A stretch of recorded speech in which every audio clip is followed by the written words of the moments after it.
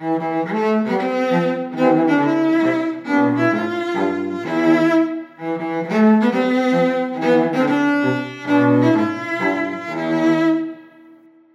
yet of Hamlet, our dear brother's death, the memory be green, and that it us befitted to bear our hearts in grief, and our whole kingdom to be contracted in one brow of woe. Yet so far hath discretion fought with nature, that we with wisest sorrow think on him together with remembrance of ourselves. Therefore our sometimes sister, now our queen, the imperial jointress to this warlike state, have we, as it were, with a defeated joy, with an auspicious and a dropping eye, with mirth in funeral, and with dirge in marriage, in equal scale weighing delight and dole, taken to wife. Nor have we herein barred your better wisdoms, which have freely gone with this affair along, for all our thanks. Now follows that you know, young Fortinbras, holding a weak supposal of our worth, or thinking by our late dear brother's death our state to be disjoint and out of frame, colleagued with this dream of his advantage, he hath not failed to pester us with message importing the surrender of those lands lost by his father, with all bonds of law to our most valiant brother. So much for him. Now for ourself, and for this time of meeting, thus much the business is. We have here writ to Norway, uncle of young Fortinbras, who impotent and bed-rid scarcely hears of this his nephew's purpose, to suppress his further gate herein, in that the levies, the lists, and full proportions are all made out of his subject. And we here dispatch you, good Cornelius, and you, Voltaman, for bearers of this greeting to old Norway. Farewell, and let your haste commend your duty. In that and That all in things, all things we will show our duty. We doubt it nothing. Heartily. Farewell. And now, Laertes, what's the news with you? You told us of some suit. What is it, Laertes? The head is not more native to the heart, the hand more instrumental to the mouth, and is the throne of Denmark to thy father. What wouldst thou have, Laertes? My gracious lord, your leave and favor to return to France. From whence, though, willingly I came to Denmark to show my duty in your coronation. Yet now I must confess that duty done, my thoughts and wishes bend again toward France, and bow them to your gracious leave and pardon. Have you your father's leave? What says Polonius? He hath, my lord, wrung from me my slow leave by laborsome petition, and at last, upon his will, I sealed my hard consent. I do beseech you, give him leave to go. Take thy fair hour, Laertes, time be thine, and thy best graces spend it at thy will. But now, my cousin Hamlet, and my son. A little more than kin and less than kind. How is it that the clouds still hang on you? Not so, my lord, I am too much in the sun. Good Hamlet, cast thy nighted colour off, and let thine eye look like a friend on Denmark. Do not forever with thy veiled lids seek for thy noble father in the dust. Thou know'st 'tis common. All that lives must die, passing through nature to eternity. Aye, madam, it is common. If it be, why seems it so particular with thee? Seems, madam? Nay, it is. I know not seems.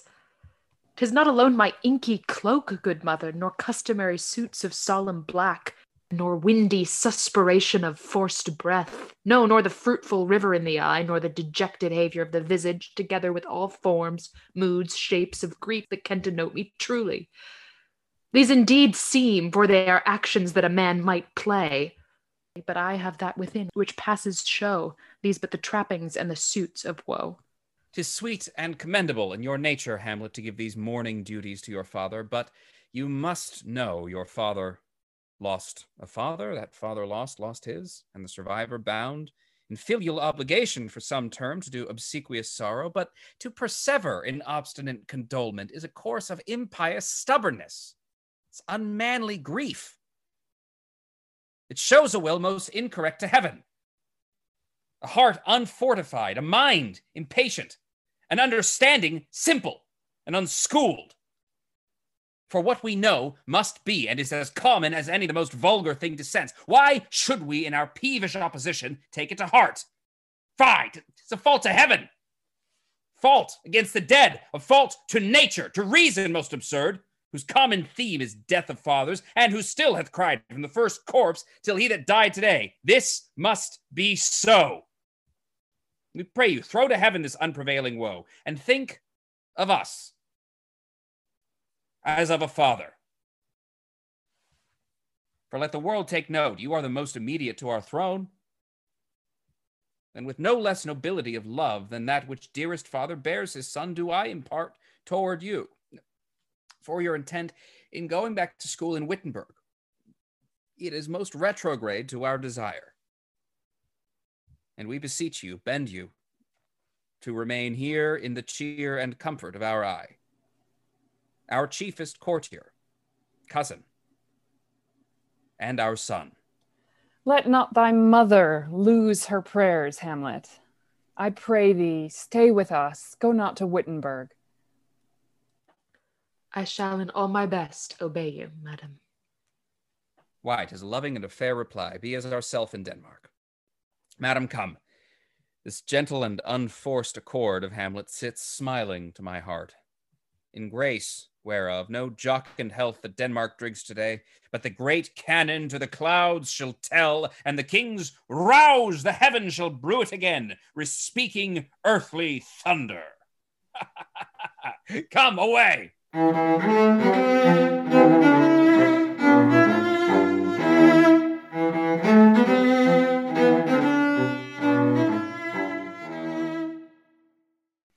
Oh, that this too solid flesh would melt, thaw, and resolve itself into a dew, or that the everlasting had not fixed his cannon against self-slaughter.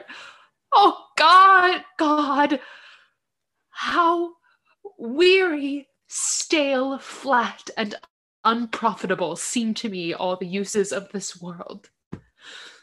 Fie on it. Ah, fie! 'Tis an unweeded garden that grows to seed. Things rank and gross in nature possess it merely.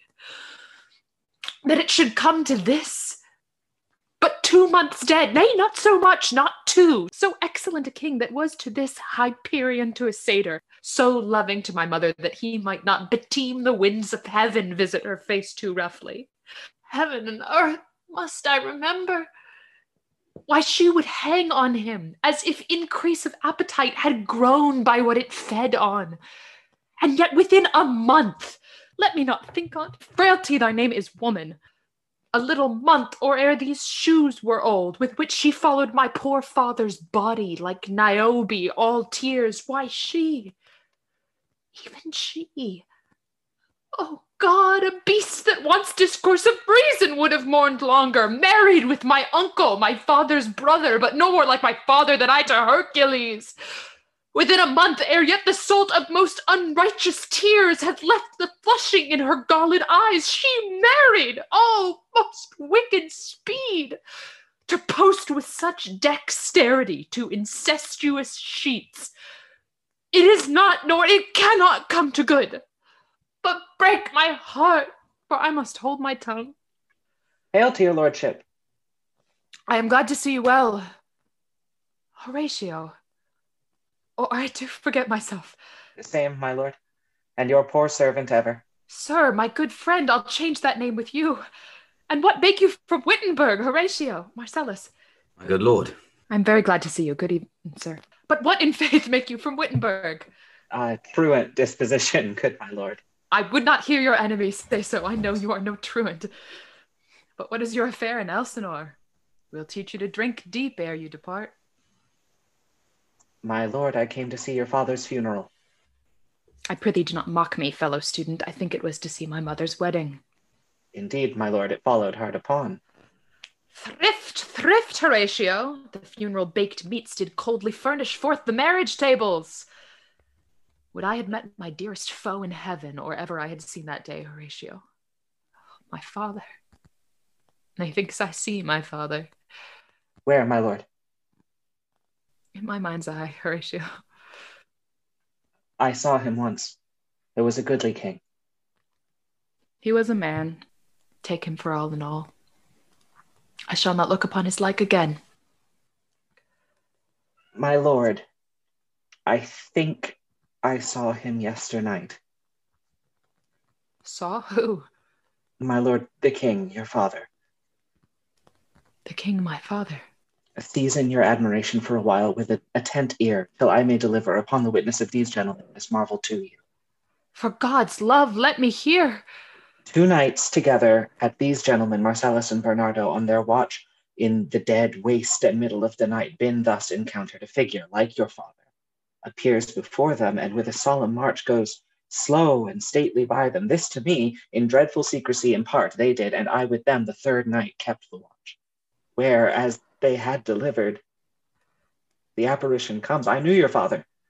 These hands are not more like. But where was this? My lord, upon the platform where we watch. Did you not speak to it? My lord, I did, but answer made it none. 'Tis very strange. As I do live, my honor, lord, 'tis true. And we did think it writ down in our duty to let you know of it. Indeed, sirs, but this troubles me. Hold you the watch tonight? We do, my lord. My lord. Armed, you say? Armed, my Armed, lord. my lord. From top to toe? My lord, My lord. from head to foot. What looked he frowningly? A countenance more in sorrow than in anger. Pale or red? Nay, very pale. And fixed his eyes upon you? Most constantly. I would that I had been there. It would have much amazed you. Very like. I will watch tonight. Perchance 'twill walk again. I warrant it will. If it assume my noble father's person, I'll speak to it, though hell itself should gape and bid me hold my peace. I pray you all, if you have hitherto concealed this sight, let it be tenable in your silence still, and whatsoever else shall hap tonight, give it an understanding, but no tongue. I will requite your loves, so fare you well. Upon the platform 'twixt 11 and 12, I'll visit you. Our duty to your honor. Your loves as mine to you, farewell. My father's spirit in arms. All is not well. I doubt some foul play. Would the night were come, till then sit still my soul. Foul deeds will rise, though all the earth o'erwhelm them to men's eyes.